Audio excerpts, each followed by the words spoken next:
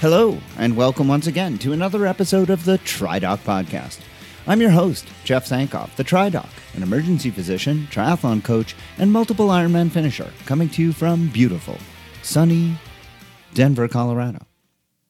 I have made no secret on this show of my mixed feelings about the Professional Triathletes Organization, or PTO.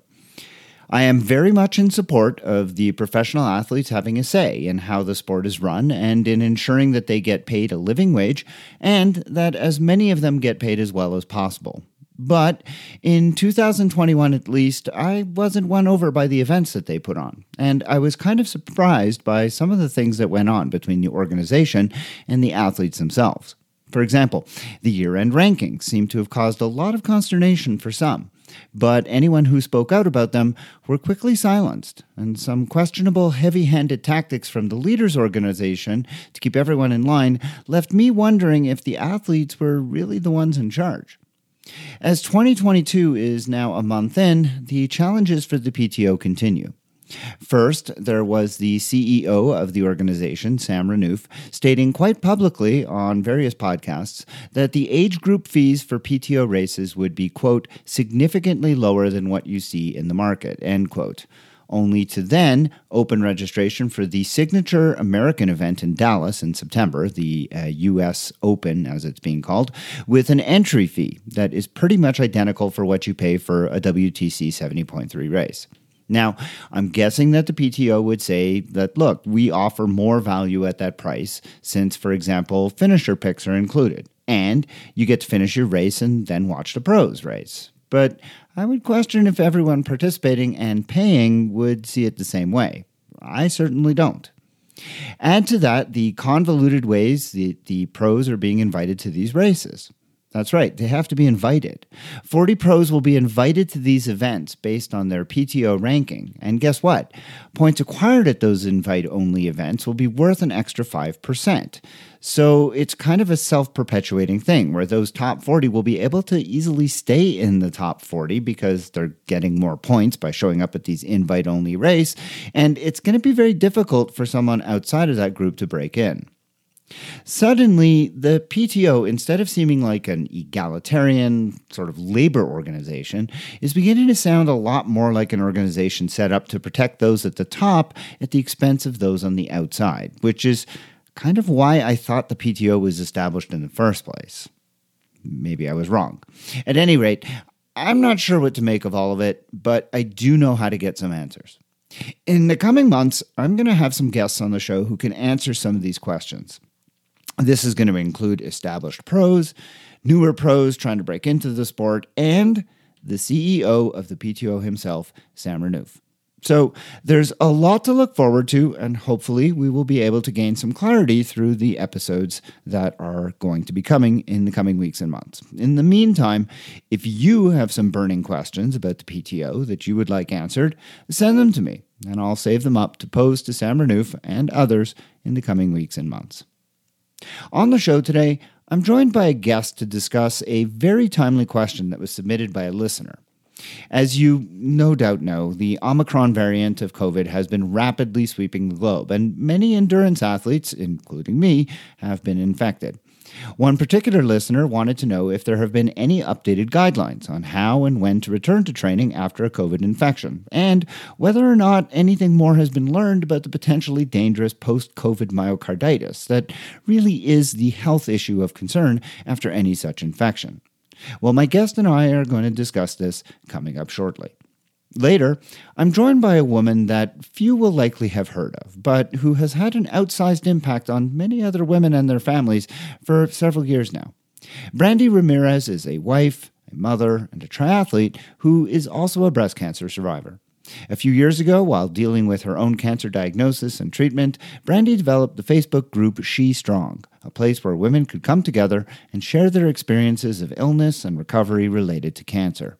Since recovering herself, Brandy has returned to the sport that she loves and has brought her energy and determination to a vision that she has for empowering women like herself through our sport. She tells me about all of that and much more, and that's going to be coming up in a short while. Before we get to that, though, I want to take a moment to acknowledge a new Patreon supporter of this podcast, Kath Carpenter. Kath is just the latest of a growing number of listeners who have decided that for about the price of a cup of coffee per month, they wanted to help support this program, while at the same time get access to all kinds of bonus content that is only available to my supporters. This includes bonus interviews with Simon Marshall, Mark Allen, Dave Scott, Dan Emfield, and Alex Larson, along with video talks by me on the science of tapering and off-season health and wellness. Plus, this week, there's a brand new bonus episode featuring an interview with British professional triathlete Laura Siddall. Laura will be featured on the podcast in an upcoming episode as well, but she was very gracious to spend some extra time and answer some questions just for my Patreon supporters. So visit my Patreon site today and become a supporter so that you too can gain access to all of that right now. The URL is www.patreon.com/TriDoc Podcast. And as always, thanks so much in advance just for considering.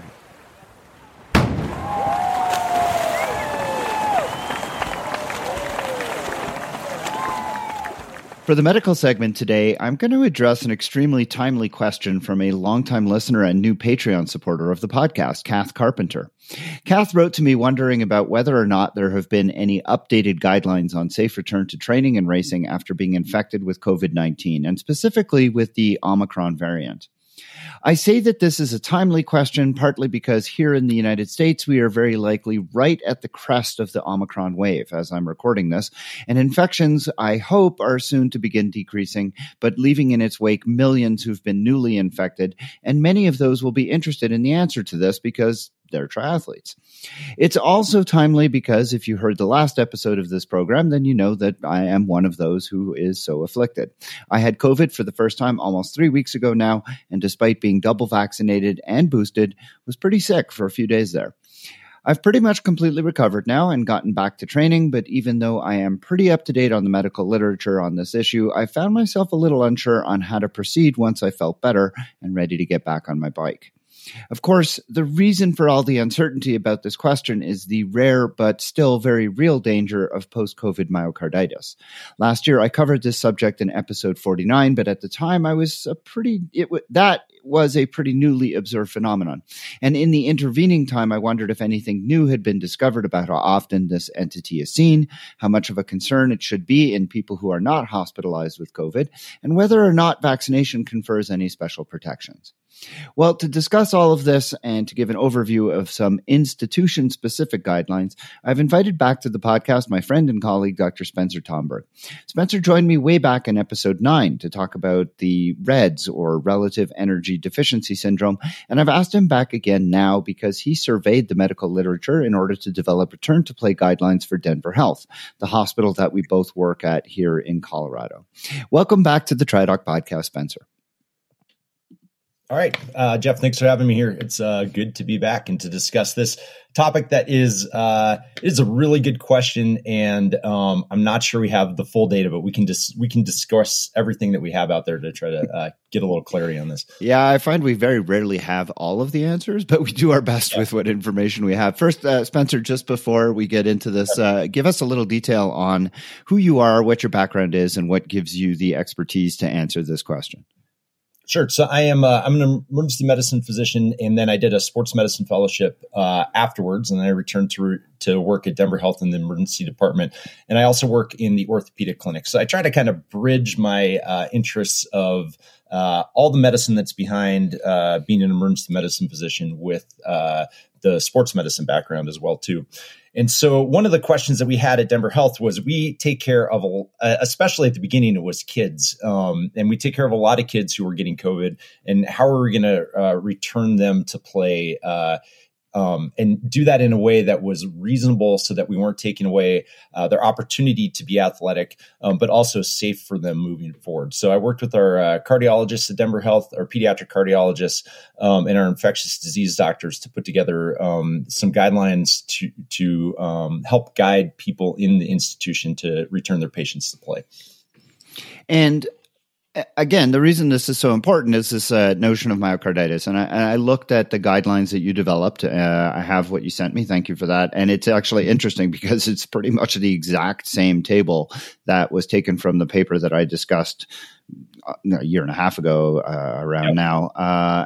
So I gather there's really been nothing new on that front. Nothing has come out. No new studies of surveillance studies or anything like that. There hasn't been a lot that's come out that's changed in the year in the first year since we looked at. There was a study that came out of that looked at professional sports leagues kind of across the table. And what they did is they looked at all their athletes who were diagnosed with COVID, and then what they really have there in the professional leagues is they have set medical protocols. So the NFL's protocols that I was looking at last night are if you have mild disease or have like a little cough for a couple days, no fever, or you don't feel bad at all, then you can basically return to play without much of a clearance. But if you have fever for 2 days or more, at that point you're getting a pretty extensive medical workup, including a visit to the doc, EKG and troponins, and then maybe echo based off that. So those are things that most athletes and most people in society just don't have access to if they're sick for 2 days.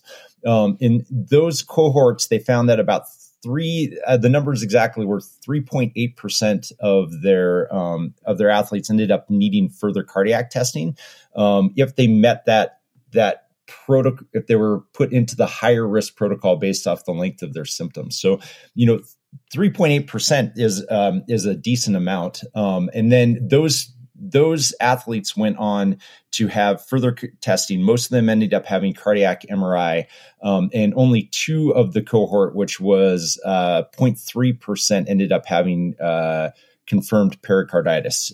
So that is pericarditis, not pericarditis. That was confirmed. Yes, sorry. Let me go. So it's 2 athletes had confirmed pericarditis. 3 athletes had confirmed myocarditis. So there were both areas of inflammation on the pericardium and in the myocardium off that study.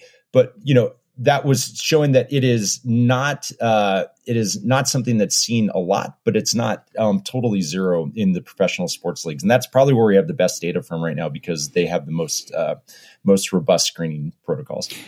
So just to break this down and put it into plain English, we're talking about a large group of professional athletes who had COVID, who probably had pretty mild disease. I mean, we're assuming Aaron Rodgers isn't one of them because he's unvaccinated. Yep. We won't go there. And they come back after this, and their protocol says if you've had disease for longer than how many days was it, you said? So the NFL specifically was 2 days. And I don't know the specifics of this. Was the NBA, the Major League Soccer, MLB, which is baseball, National Hockey League, and then NFL. So all I know specifically is NFL. Yeah, the NFL was 2 days of symptoms. Wow. So, everybody's going to, unless you were completely asymptomatic, everybody's going to have at least 2 days of symptoms. So basically they're testing everybody, which, as you said, is not going to happen in the population. Yeah.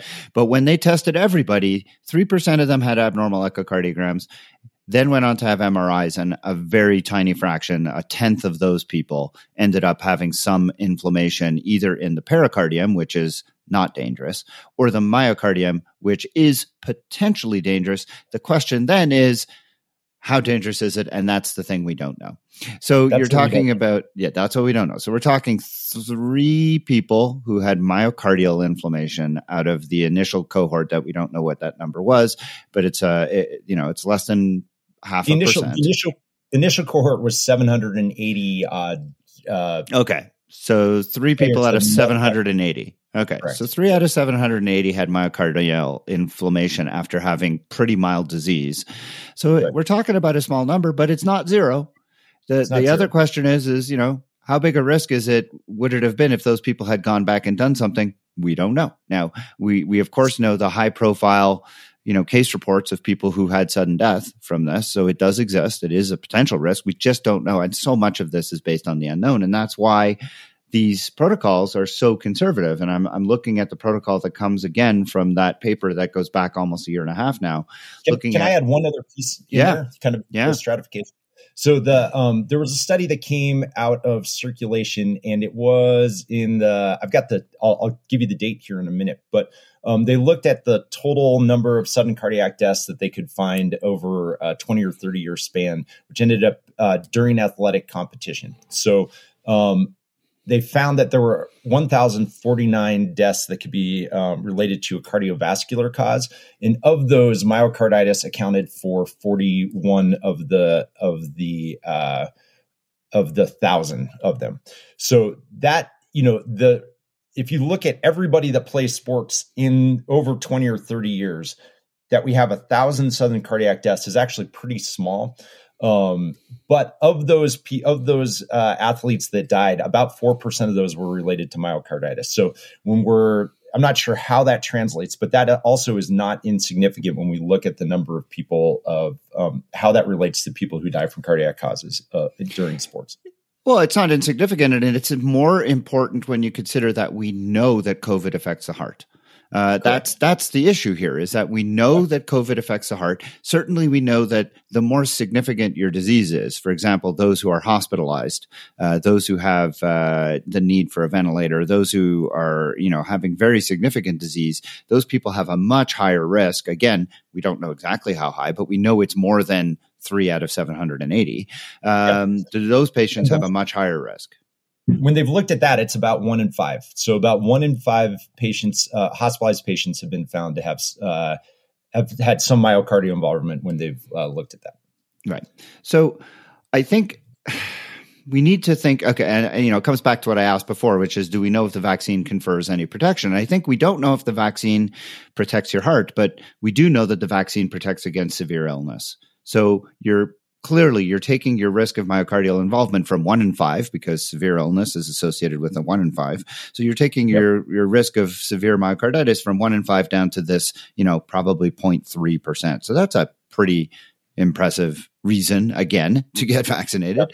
And something that I think most people listening to this program can take as reassuring. If you have been vaccinated, if you have been boosted, if you then ended up getting Omicron, as so many people are, then waiting until you've healed, waiting until you've gotten over that illness, you can be somewhat reassured that the likelihood that you've had myocarditis develop out of that is going to be very low. That doesn't mean it's zero, but it's going to be very low. So you can at least feel comfortable about that. So that's a good thing. Then we need to consider, okay, so I think also, before we continue with just these protocols, which are really, really focused on the heart, we also have to consider how much pulmonary involvement there is, because even in mild disease, I mean, you and I both had it. We both were coughing quite a bit. And that puts a damper on how much you're able to do in terms of, exerting yourself and doing endurance sport. And these protocols don't even take that into account, because I think, at least in my conversations with people, if you have pulmonary involvement, you're just not going to be able to exert yourself anyways. Is that kind of where you've come down on this? I actually haven't looked specifically at the pulmonary involvement. I know that I played hockey last night, and it was 2 weeks after I was kind of cleared to get back out, and it did not, I can skate and get around, but it didn't feel quite the same yet. So I'm sure that there's some lingering effects that I've seen kind of personally. And I think that they're probably more self-limiting of performance, but if you have pulmonary and other things going on too, those are going to kind of build on top of each other. So I think we have to consider that as well. Yeah, it's interesting, speaking from the personal perspective, I think it's fair to say that while you have COVID, while you're having symptoms, not only do you not feel like doing anything, you really shouldn't be doing anything. Right, let's just give your body time to heal. Don't do it. It's funny. I was talking with somebody yesterday who said, "Oh, I had COVID. I was really mild disease. I was out running. I had a great 5K." And I was like, "Oh my gosh, you may feel great, but maybe take it easy." So anybody listening, if you're in the throes of COVID, even if you have mild symptoms, please give yourself a few days of not exerting yourself, because you may feel fine, but your lungs and your heart are definitely undergoing some kind of illness, even though you may not be exhibiting terrible symptoms. So we know that all the guidelines say give yourself 5 to 10 days of not doing anything. And then let's just look at your algorithm. Then it really comes down to how sick were you? right? In terms of what you should do next for specifically considering whether or not you should get cardiac testing. And this goes back again to this paper that I talked about a year and a half ago. If you were hospitalized, honestly, I'm not even going to get into the nitty gritty. If you were hospitalized, you should not be going back to activity unless you get some kind of testing. So we're just going to leave that out for now because that's not really who we're talking to. I think who we're talking to in this segment is people who did not require hospitalization either because they were vaccinated and so they didn't get sick, or if they were unvaccinated, they just were fortunate and didn't have a significant case. So then we need to break it into these three categories. You have asymptomatic, mild symptoms, and moderate symptoms, and take us down those different pathways. Yeah. So I think the trick in all of this is that they're not defined by the society. So there is asymptomatic. Actually, that is defined. You did it. That's very well defined. You don't have any symptoms. You're asymptomatic. At that point, after you clear your CDC guideline, after you clear the recommendation, the recommended time from the CDC of the infectious control period, you can gradually return to activity. Now, there was a study out of the NCAA that looked at athletes who were asymptomatic and actually found, I can pull it up, I have it on another screen, but actually found a reasonable amount of possible myocardial involvement in those asymptomatic college athletes. But it begged the question of, these were really high-level athletes who were training at a high level. They didn't have any control groups, so they saw some changes in the heart, but they weren't able to say, oh, that was actually not due to their training, but that was actually due to COVID that caused it. So most of the guidelines that I've seen that have gone through have really pushed more towards asymptomatic. There's not a lot of there's not a lot of bang for the buck in terms of testing from there. So, the NFL clears those patients, and so do the recommendations of our cardiology colleagues. So the trick here is the mild or moderate symptoms. So mild symptoms in the NFL language, which is not on this, is you have a cough, you don't have a fever greater than 104 degrees for 2 days. You feel just a little bad. That's who they group into the mild symptom category. Those people, again, can be put into the 5-day kind of make sure you don't get anybody sick protocol, and then a slow return to activity after that. The moderate symptoms, where it is not defined here, and we can talk a little bit about, I know we're not talking about pediatrics, but the pediatrics actually guides that as less than 4 days of symptoms. I think I would be a little more careful with adults and put them where the NFL is doing it on the 2 days of symptoms there. But it's not clearly defined how long you have to have symptoms for. If you're in that moderate group, then we want you to see your doctor to get cleared. And that clearance includes EKG and a troponin, plus minus an echocardiogram. So what we found is, I think it depends what system you're in, right? Like if you're in a system that has a ton of resources, they might be able to get everybody that comes through the door an EKG, a troponin, and an echocardiogram within 2 days and get people back on their feet and moving again. Our system can't get echocardiograms for people that quickly. So we really need to work more on physical exam, exactly how their symptoms are, make sure there's no big changes on the EKG. The EKG is a little bit tricky because it's only, I can't remember the exact number, but it's in like the 40 to 50% range of being sensitive for picking up any changes due to myocarditis. So you could have myocarditis and still have a normal EKG. So that's why we couple it with the troponin, which is going to show us if there's any actual strain of the heart for that. And then in our system, if either of those are abnormal, then we get them in for an echocardiogram. And then I need to interrupt for a second because looking through all of this, these are extremely conservative, and I get it. I understand. Yes. Did you do that? Did you go get a cardiogram and a troponin? No. Okay, neither did I. I had symptoms for more than 2 days. I know you did as well. So based on what you're saying, both of us should have gotten a cardiogram and a troponin. Neither of us did. Neither of us did. But here's what I think is actually really important. And we talked about this the other day. Then I'll let you break it. I think the people that are listening to your podcast are going to be people that are going to want to push themselves. And it's hard. I think the hardest thing about this is, do you have people that will actually listen to their body when their body tells them to stop? And so the next page down has some recommendations on a return to play protocol. And this is what I use to grade myself to get back to activity is I'm going to start off at a lower level. I'm going to do that for a short amount of time. I'm going to make sure I'm okay with that. I'm going to push a little bit harder. I'm going to push a little bit harder. I'm going to give myself 4 or 5 days to make sure that I'm back up to the level where I can really perform before I'm going to give myself permission to move faster. Now, I think the real question is, if you have high level athletes who are training at a significant level, will they listen to themselves, and will they tell themselves that they're actually not feeling good and give themselves permission to be seen by a physician when they need to? That would be my biggest concern.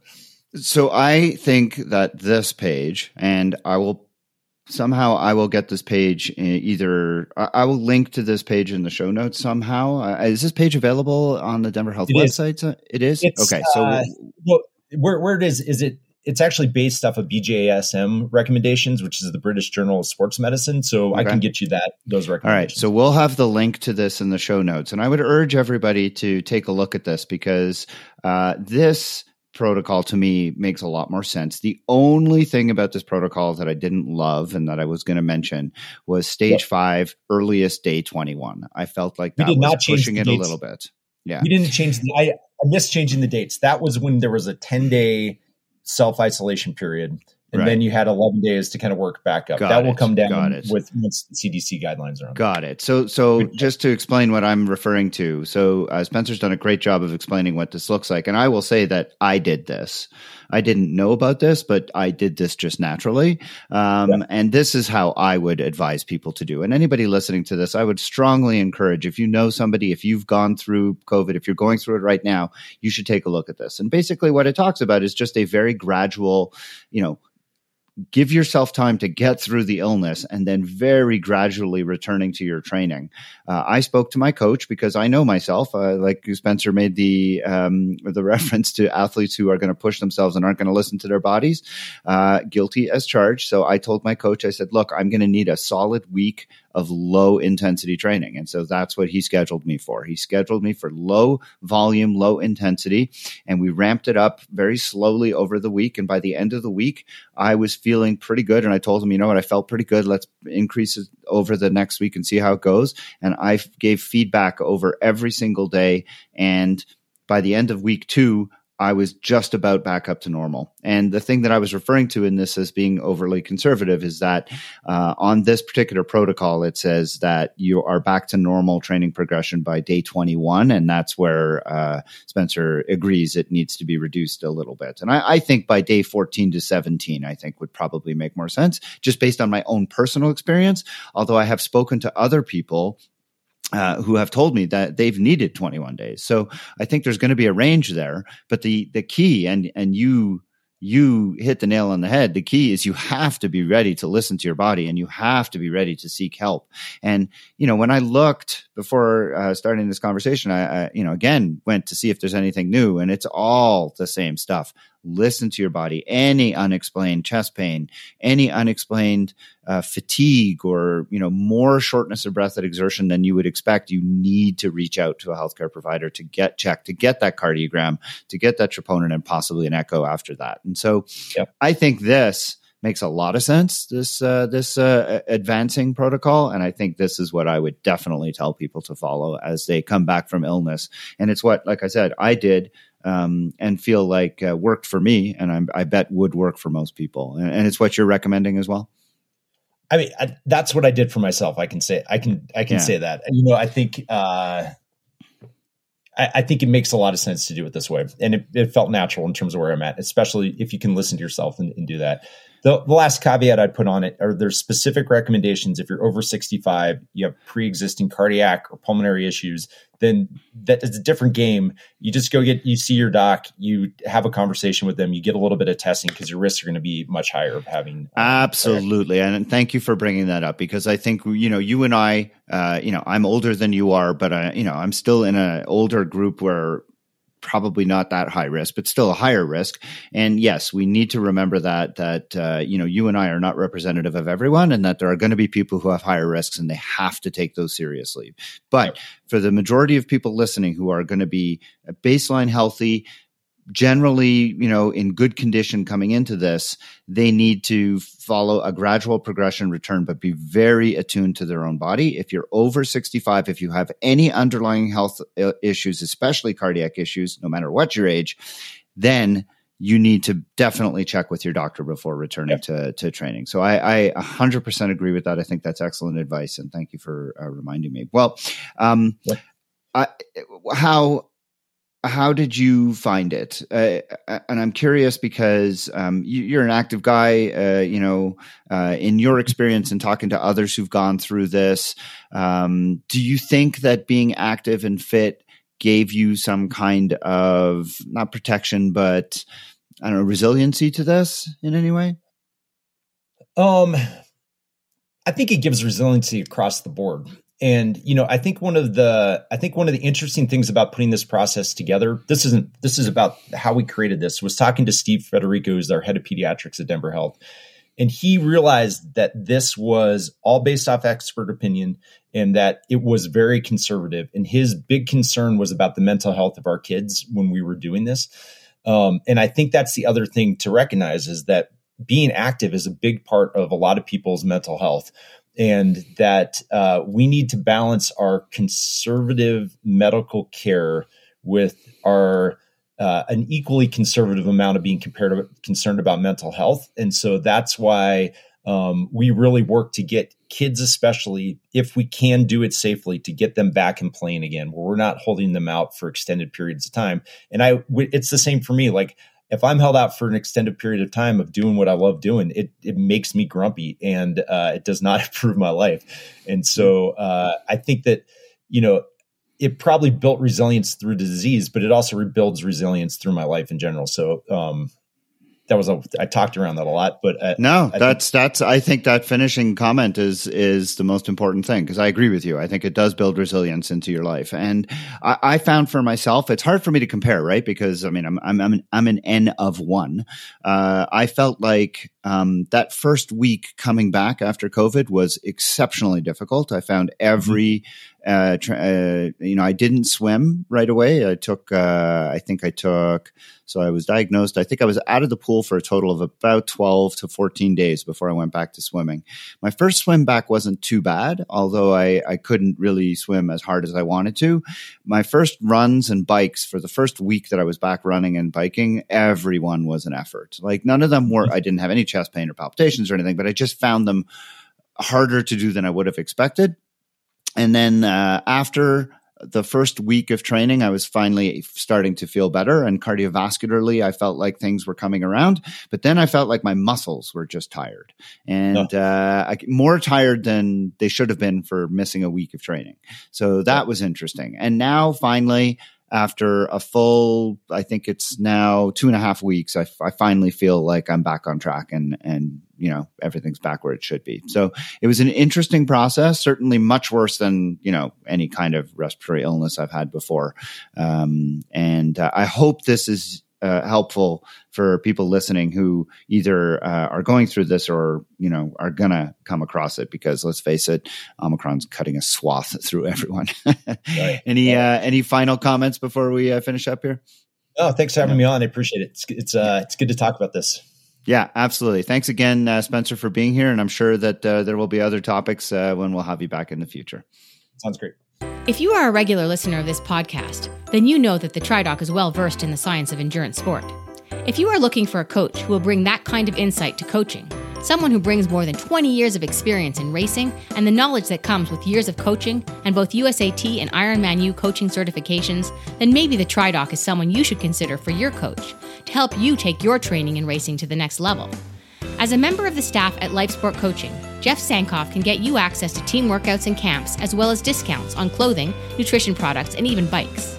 So if you are thinking about a triathlon coach to help you achieve your performance goals, visit tridoccoaching.com or lifesportcoaching.com to see how the TriDoc can help you get to where you want to be in triathlon. Those websites again, tridoccoaching.com or lifesportcoaching.com.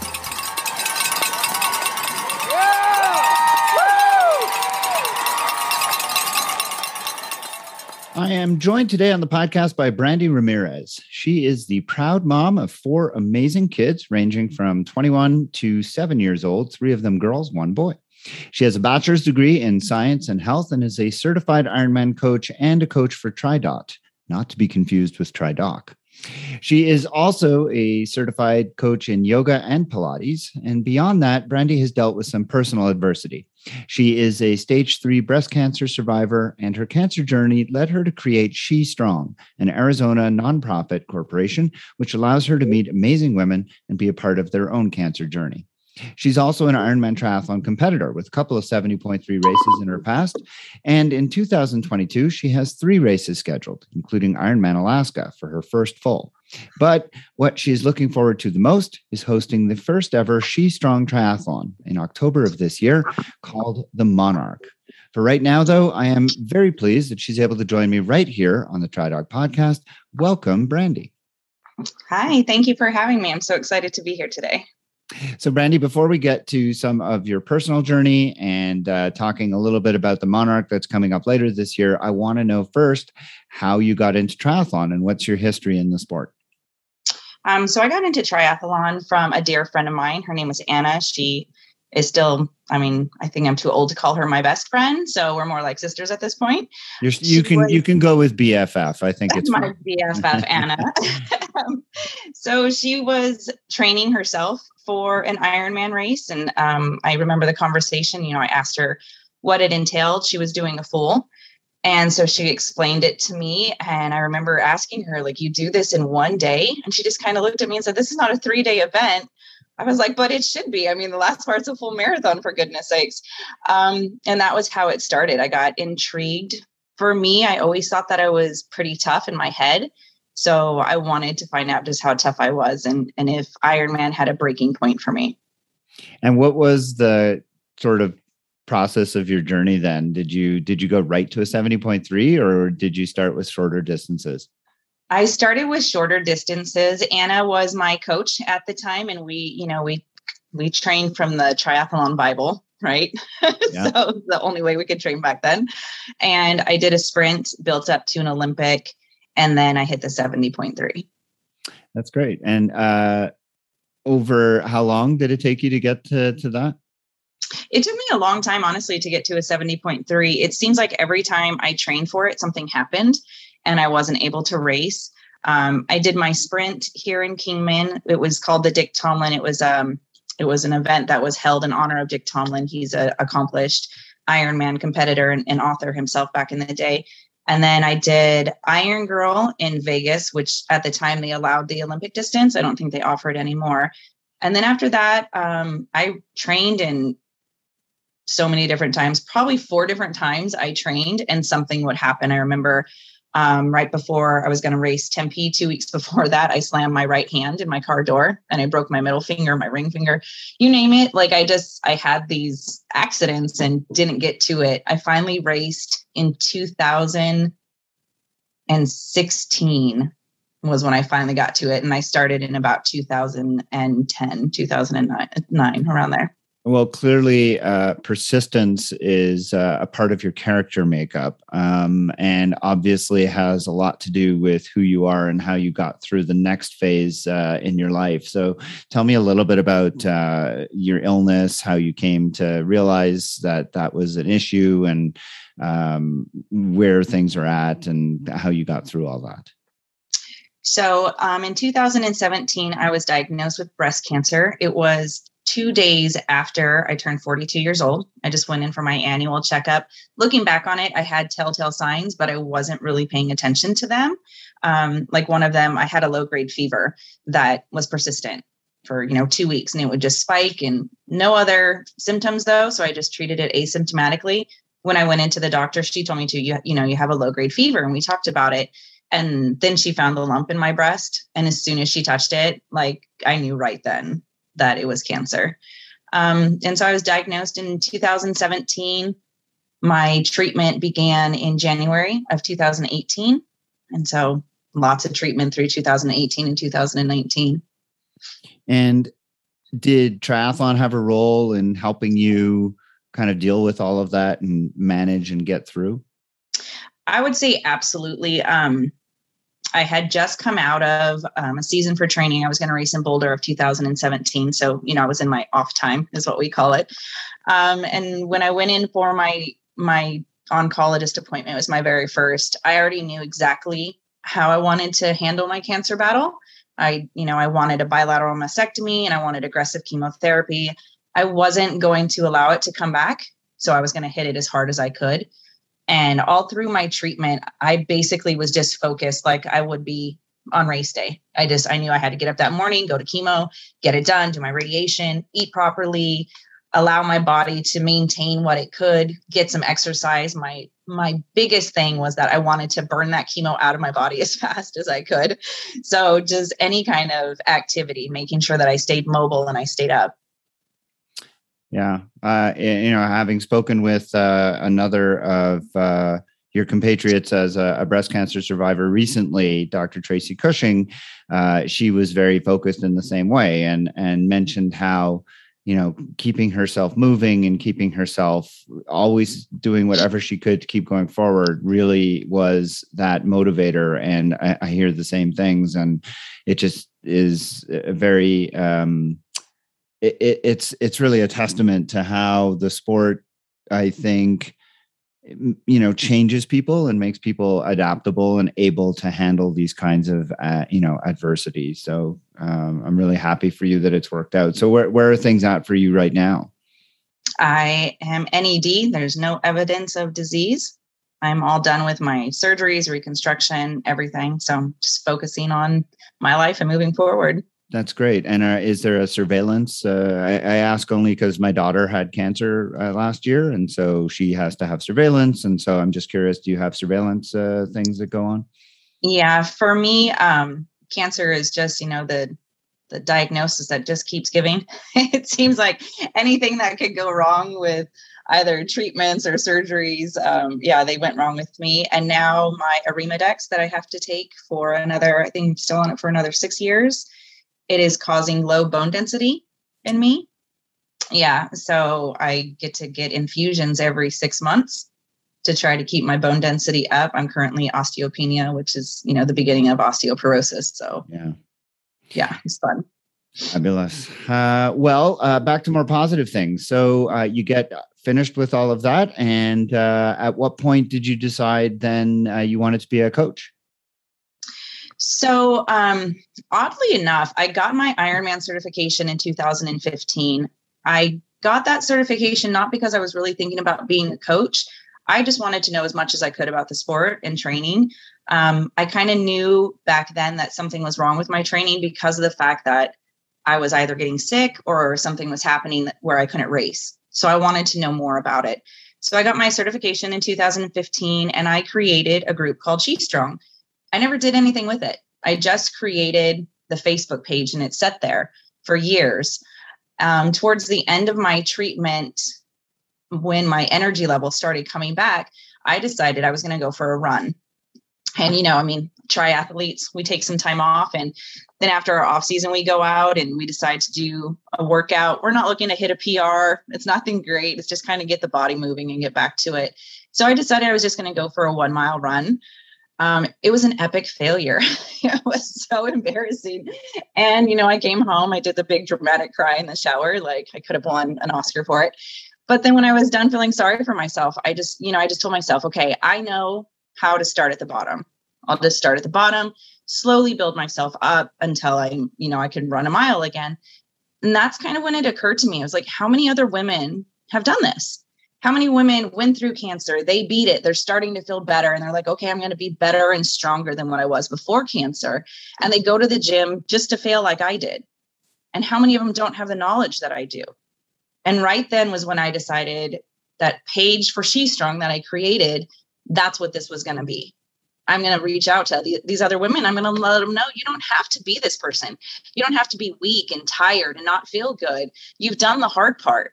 So let's focus on getting strong again. Let's focus on getting back to who we want to be and better than what we were before. And that was when She Strong was really created. I love that story. That's great. Triathlon is a sport that I have loved for over 2 decades now because of community. And what you're describing is like a sub community within it. So how many women have you got now as part of that group? I'm proud to say we almost have 3,800 women. Wow, that's tremendous. And all triathletes, or is it breast cancer survivors who are just active in various ways? It's just cancer survivors that are females. They don't have to be triathletes. They are not just breast cancer survivors. We have all kinds of cancer survivors in there. It's just any woman who either is currently battling or has gone through their battle and they're looking to get stronger and healthier. That's tremendous. So tell me how you came to decide to host this first ever She Strong Triathlon this year. Well, Jeff, that day in that shower, no joke, I had an epiphany. I saw myself standing. I have to interrupt just for a second to say there are so many things that come up in the shower. It's a place where a lot of epiphanies happen, isn't it? It is. For me, it's either in the shower or when I'm running, and obviously I can't run at the time. And so there you go. All right. I'm sorry I interrupted. So in the shower, you came up with this epiphany again to have this triathlon. Yeah, that same day when I was done crying, I did have this epiphany. I kind of saw myself standing before all these other women and giving this, opening speech on race day about what we've gone through and look at us now. And here we are. And I knew that doing a triathlon at some point in time was going to be in my future and hosting it for all these women. I hope you're practicing, because I can't imagine you're going to hold it together making that speech. I mean, I wouldn't be able to. Well, I'm terrified of public speaking. And so, yeah, I should probably start practicing now. Good idea. So tell us about the triathlon. I know it's called the Monarch. Why the Monarch? So a butterfly has always been a huge staple in me and who I am. There's just something about it. I just love the progress and the transition of a butterfly. They start out as this caterpillar. Nobody really likes them. It's kind of this ugly little creature. They have their moment where they just sit back, and then they emerge just this beautiful light creature that, just brightens people's day. And so, of course, the Monarch was the symbol instantly that I went for when I was thinking about this race, because that's exactly what us women are, especially if you've gone through cancer. Like, you don't want to see pictures of me when I was in the middle of my battle. It was not pretty, but that was the symbol that I chose. And also because Monarch means the sovereign or the queen, right? And so that's how I want these women to feel on race day. I want them to know, hey, you did the ugly part, right? And here you are, you're a beautiful queen shining on your day. Well, I love the logo. Did you design the logo? I did. So yes, thank you. Well, the logo is going to be on my Instagram. It'll be on my Facebook, and people should really take a look at it because it's really well done. I really love the way you integrated the swimmer, biker, runner, and the queen into the butterfly. It's really beautiful. And it also is integrated into the medal, which is also beautiful. Tell us about the race itself, though. It's taking place in Kingman, which I don't actually know where Kingman is. Where is Kingman? So Kingman is this little town between Las Vegas and California. So if you've ever traveled from Phoenix to California, you passed us on the 40. And it's a beautiful little community where I've raised my kids. A lot of love and compassion is here in Kingman. We're also famous for having Route 66. So the race will technically start down in Bullhead City. That's where the river is. It's going to be a 0.9 miles swim, which is downhill, assisted by the river. So, I mean, you can literally just put your wetsuit on and just kind of float from point A to point B. So if you're scared of swimming, this is a good place to go. You're probably going to get a PR. I mean, if you're really swimming, I know for a fact you're going to get a PR. You're going to jump out of that river, and then you're going to get on your bike. That's going to take you through Bullhead City, and you get a bike in a monumental area. It's called Union Pass. So it comes up from Bullhead to Kingman. You get to see this amazing rock house. It's historical. It's at the top of the peak. You will have to climb. It's not made to be easy. This is made to be a little bit difficult. The steepest the incline is at a 4%, but it's just a gradual climb. So you use your gears, you gradually climb up this mountain, and then you have a 7-mile downhill ride. where you just get a tuck and ride, recover for 7 miles. You're going to come back up around the freeway and into Kingman. And then you get to do a 6.7 mile run on historic Route 66. And you'll be finishing we have a new arch here in Kingman. So you'll be finishing underneath this beautiful arch. But it's not an Olympic distance, right? It seems to be sort of a modified between Olympic and 70.3 distance. Yeah, there are so many firsts to this, Jeff. It's going to be historical in so many ways. It is called a super half. It is the first ever super half because it's a total of 56 miles. Okay. And so it's not an Olympic and it's not. Did you come up with that, or was that really just because of that's what you had available for distances? I came up with that because I have a lot of area that I could use for running and biking. And this was what I wanted. A lot of women that I've come across, they either are terrified to make that jump to a 70.3, or they just decide, well, I'm going to stay here in an Olympic because it's comfortable for me. And so I wanted to bridge that gap. I wanted to give women the possibility to say, hey, I can go further on my bike and maybe I'll think about jumping into that 70.3. And are you offering a relay option for women who might not be comfortable doing all three? Absolutely.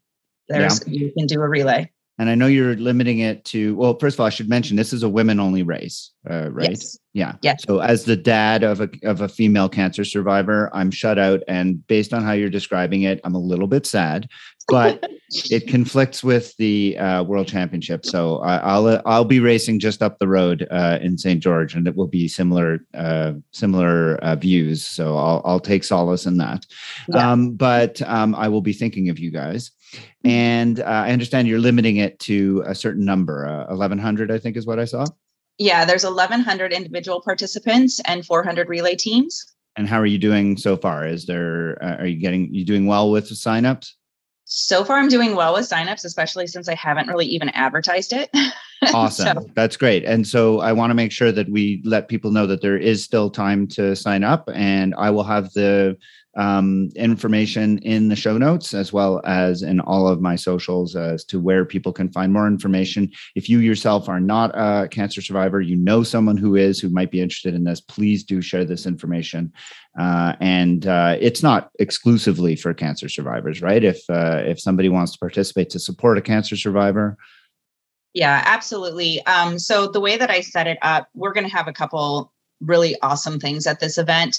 So you're going to be able to do a video recording. It's going to be like a photo booth, right? New Year's Eve, you go in, you can take pictures, but it's going to be a video camera. And so you can make a dedication for yourself or for whoever you're racing for. Like for me, my mother passed away in 2021 from cancer.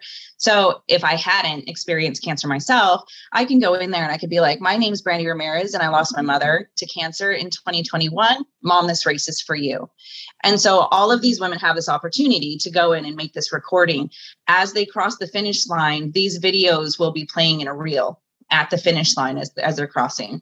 And also for me, races are so exciting, right? You have all this build up to race day and then you go race morning. You know what transition's like. There's music playing. You make friends with the people next to you. You're zipping each other into your wetsuits, helping, sharing, sunblock, everything. I've always kind of felt that when you cross that finish line, there's just this lull, right? It's like, oh, you did it. You get this box of food. And then it's like, go to T2, get all your stuff and get out of here kind of type feeling. And I have never liked that. Like, I want to know the people that I raced with. I want to make friends. And so at our finish, it is not going to be like that. We're going to have margaritas. We're going to have street tacos. We're going to have music. Hopefully I can get people down there to give massages. I want it to be a celebration of life and a celebration of what you just accomplished. Okay. Well, first of all, I don't feel the lull after I finish a race, but I can respect where you're coming from on that. I do, however, love your finish line experience. And I think that should be exported to other races. So good on you for that. I think all of it sounds tremendous. And I look forward to hearing all about it afterwards and hearing from people who participate. I know at least two of you who are doing it. So that's fantastic. Let's just shift gears just a little bit. I'd love to hear about your plans for this year. I know you're doing your first Ironman. I'm curious why you chose Alaska for that to be your first one. Yeah. So right out of the bat, I never wanted to do a 40.6. I was very comfortable with my 70.3. Never, people would ask me, oh, when are you going to do it? I was like, never. I'm not doing a full Ironman. That's just not me. I don't want to do it. I don't need to do it. And there was just something about Alaska when that was announced. I remember looking at it a couple different times and I was just like, wow, this just looks so beautiful. Then one of my athletes reached out to me and she's like, did you know? And I was like, yeah, they just announced it. And she was like, I'm doing it. I want to do it. I'm going to sign up. And I was like, okay, that's great. And it was in that same day I reached out to my coach, Kurt Madden. And I was just like, there is something about this race. It just like keeps calling my name. And so we chatted for a little bit and then he was like, well, I'm doing it. And I was like, oh, okay, fine. I'm just doing it. I'm signing up. I'm going to stop thinking about it. And luckily I signed up. The next day it was sold out. And so there is just something about it being the first one, just the pictures of it, the description of it. Like, yeah, I'm really looking forward to it. Sometimes the hardest thing is just signing up. And just getting your head around the idea of doing it. And I will tell you, I went through the same kind of thing. I mean, when I first came to triathlon, I was like, and I'm never doing one of those.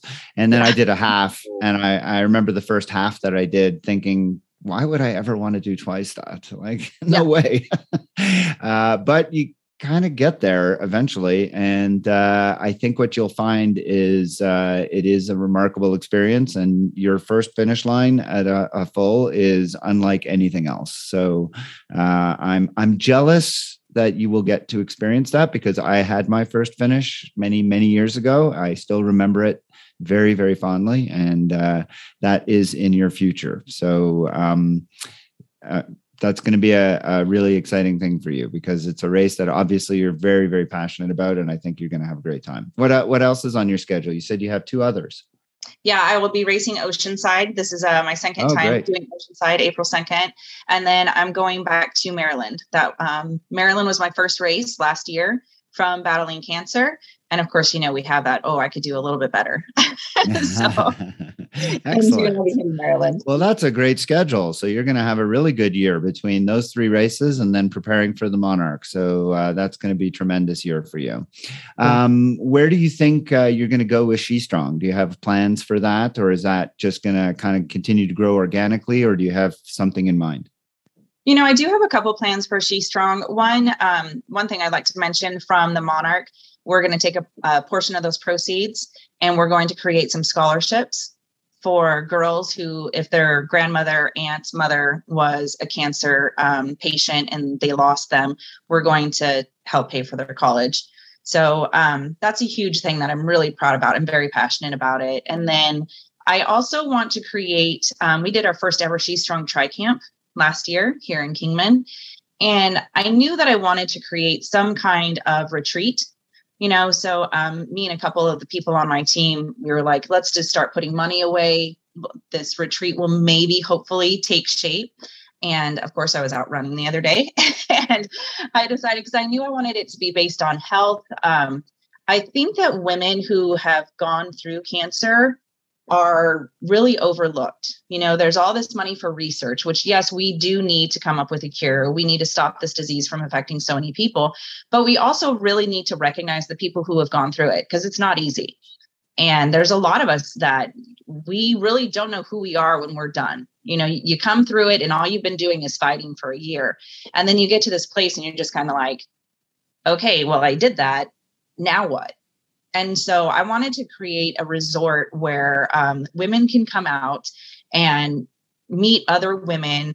I want to have, of course, a team of psychologists. We're going to do some yoga. I wasn't really 100% what I wanted it to be on, but obviously I want it to be about triathlons. So I want to incorporate the swim, bike, run. So maybe 5 years down the road, that's our big project, is creating this retreat where women can apply and they can just come to it for free for 4 days and just kind of help them rebalance their life.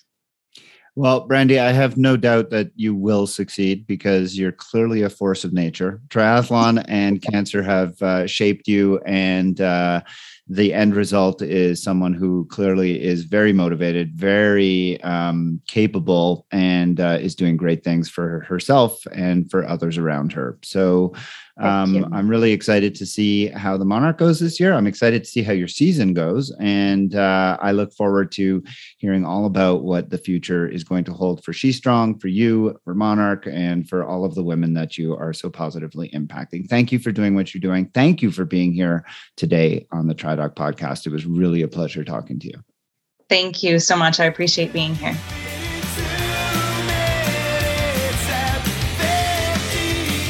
And that's it for this episode. The TriDoc podcast is produced and edited by me, Jeff Sankoff, along with my indomitable intern, Maddie Pesh. You can find the show notes for everything discussed on the show today, as well as archives of previous episodes at tridocpodcast.com.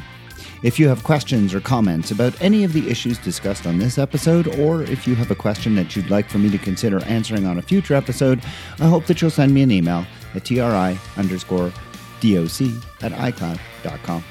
If you're interested in coaching services or in attending the upcoming triathlon camp that will be taking place in St. George, Utah in April, then please visit tridoccoaching.com or livesportcoaching.com, where you can find a lot more information about me, the services I provide, and that triathlon camp.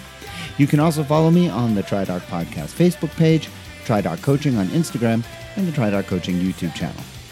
If you enjoyed this podcast, I hope that you'll consider leaving me a rating and a review, as well as subscribe to the show wherever you download it. And of course, there's always the option of becoming a supporter of the podcast at patreon.com/TriDoc Podcast. The music heard at the beginning and the end of the show is Radio by Empty Hours and is used with permission. This song and many others like it can be found at ReverbNation.com, where I hope that you'll visit and give small independent bands a chance. The TriDoc podcast will be back again soon with another medical question for me to answer and another interview with someone in the world of multisport. Until then, remember 1121. Train hard, train healthy.